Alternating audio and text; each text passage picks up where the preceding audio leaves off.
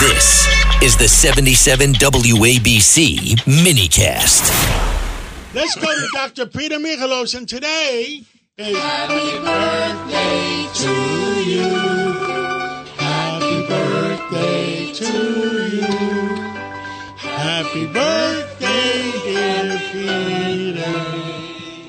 Happy birthday to you. Peter Michalos, happy birthday. Congratulations on another year. And yesterday we were together at the Columbia Presbyterian gala, and that was a wonderful dinner, wasn't it, Peter? Yeah, no, it's amazing, and we're very fortunate to have an amazing medical center at Columbia University and all the great inventions and researchers and new medicines and treatments coming right out here in New York. So we want to keep on staying healthy, and that's why we keep everyone updated here at WABC on what's happening and some of the exciting news with some of these new weight loss drugs that we talked about that we discussed tonight. There was a lot of people excited about it last night. Tell that to our audience. Well, what happens in the United States because of the changes in our diets, that 70% of Americans are overweight, and in the United States about 40% are considered obese by standards of what's called the body mass index. So we really need to do something as a country, and since we have trouble with curbing our appetites, that goes for all of us, and there's so many good options for food, they've developed these drugs called peptides, and these peptides can actually send a signal. They're signaling molecules, and they tell your stomach to actually slow down the emptying of your stomach. So when your stomach empties itself slower, it feels like it's fuller because the food is not moving along. So it tells your brain, it sends a signal when your stomach starts to stretch out and it's full. It says, hey, buddy, you're full. Stop eating. And that's what it does. And it sends that signal. The problem is right now, it costs, it's under patent. It costs $1,000 a month. So, the question is what insurance companies will pay for it. The good news is when people apply, their doctor has to write a note, basically let the insurance company know that they have the overweight condition with another underlying condition like high blood pressure, diabetes, which are risk factors.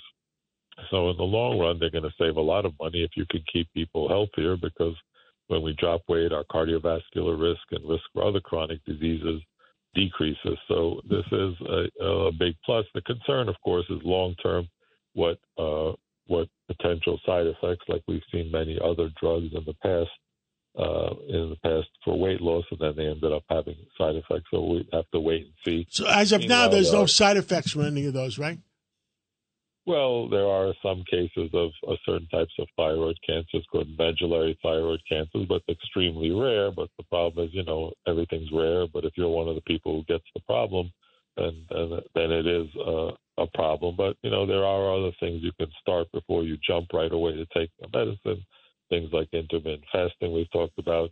The diabetes drug metformin, which has been around for 50 years, is also used by some non-diabetics for anti-aging, and they drop 10 to 20 pounds. So it does help. I have friends who've lost 40, 50 pounds just taking the metformin and doing intermittent fasting. So, you have to discuss your doctor, and you've got to find a doctor who's more of an integrative medicine type specialist, because sometimes the doctors now, they only get 10, 15 minutes with you, because if they work for some large entity and they only have to see 30, 40 patients a day, they're not going to sit and go over all this stuff in detail. So sometimes it's good to even talk to a nutritionist, and doctors sometimes a subspecialty of obesity, weight loss, and discuss some of the options so you can start with the least invasive options, because this one you have to give yourself a shot. Dr. Michalos, it's Richard Weinberg. Good to talk to you again. Let me ask you this question. How does intermittent fasting work? If I wanted to start on that, how would that work? The way it works is that when we were cavemen and cavewomen, there was no refrigeration. We had to go out and hunt. So our first meal was after the hunt, usually around 12 to 1. And then we had to get out of the sun. So we went, we ate, we fed the family before it got dark. We took the food out of the cave. We ate by 6 or 7. And then what we did was the gut rests for 16 hours. And we now know that when our gut and intestine is not focusing on digestion, it's regenerating itself, regenerating the wall of the gut, it's healing. And then around the 14th hour, actually, our T killer cells go up, which go after cancer cells. So it's about letting the gut rest. And also, your blood sugar level is much stable because when you're not constantly eating, your blood sugar stays low. And this big study out of Europe showed that elevated insulin, elevated sugar speeds up the aging process. The faster our cells spin off, make new amino acids and proteins, which are the building blocks of our body, we make copying errors as we age, and that's cancer, inflammation. So when your glycemic index or sugar levels are stable for those 16 hours, you actually age slower. So that's how the mechanism of intermittent fasting, because we're not really designed to eat breakfast. We're really designed to go hunt in the morning. We have more energy.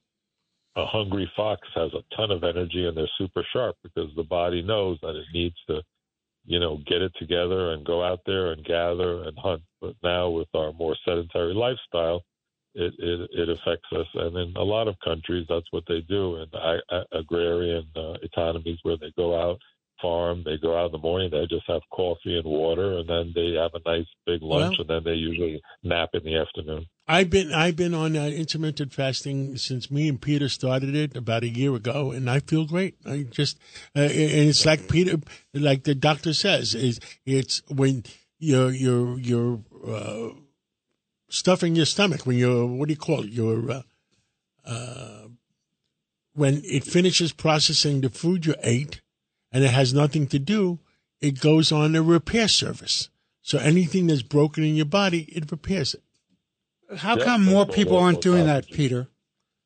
Well, there are many people, but, it's just that the doctors need to spend more time with patients and explain all these different options. So that's why people have to listen to WABC to find out the latest and the greatest on what's happening in the front lines. And we always quote things that are peer-reviewed literature, and then we tell people to go discuss it with their doctor. Dr. Peter Michalos, the reason we have even more listeners to WABC is because you keep them living longer. Thank you so much for calling. And happy birthday, Peter. Happy birthday. I wish I was there with you to celebrate.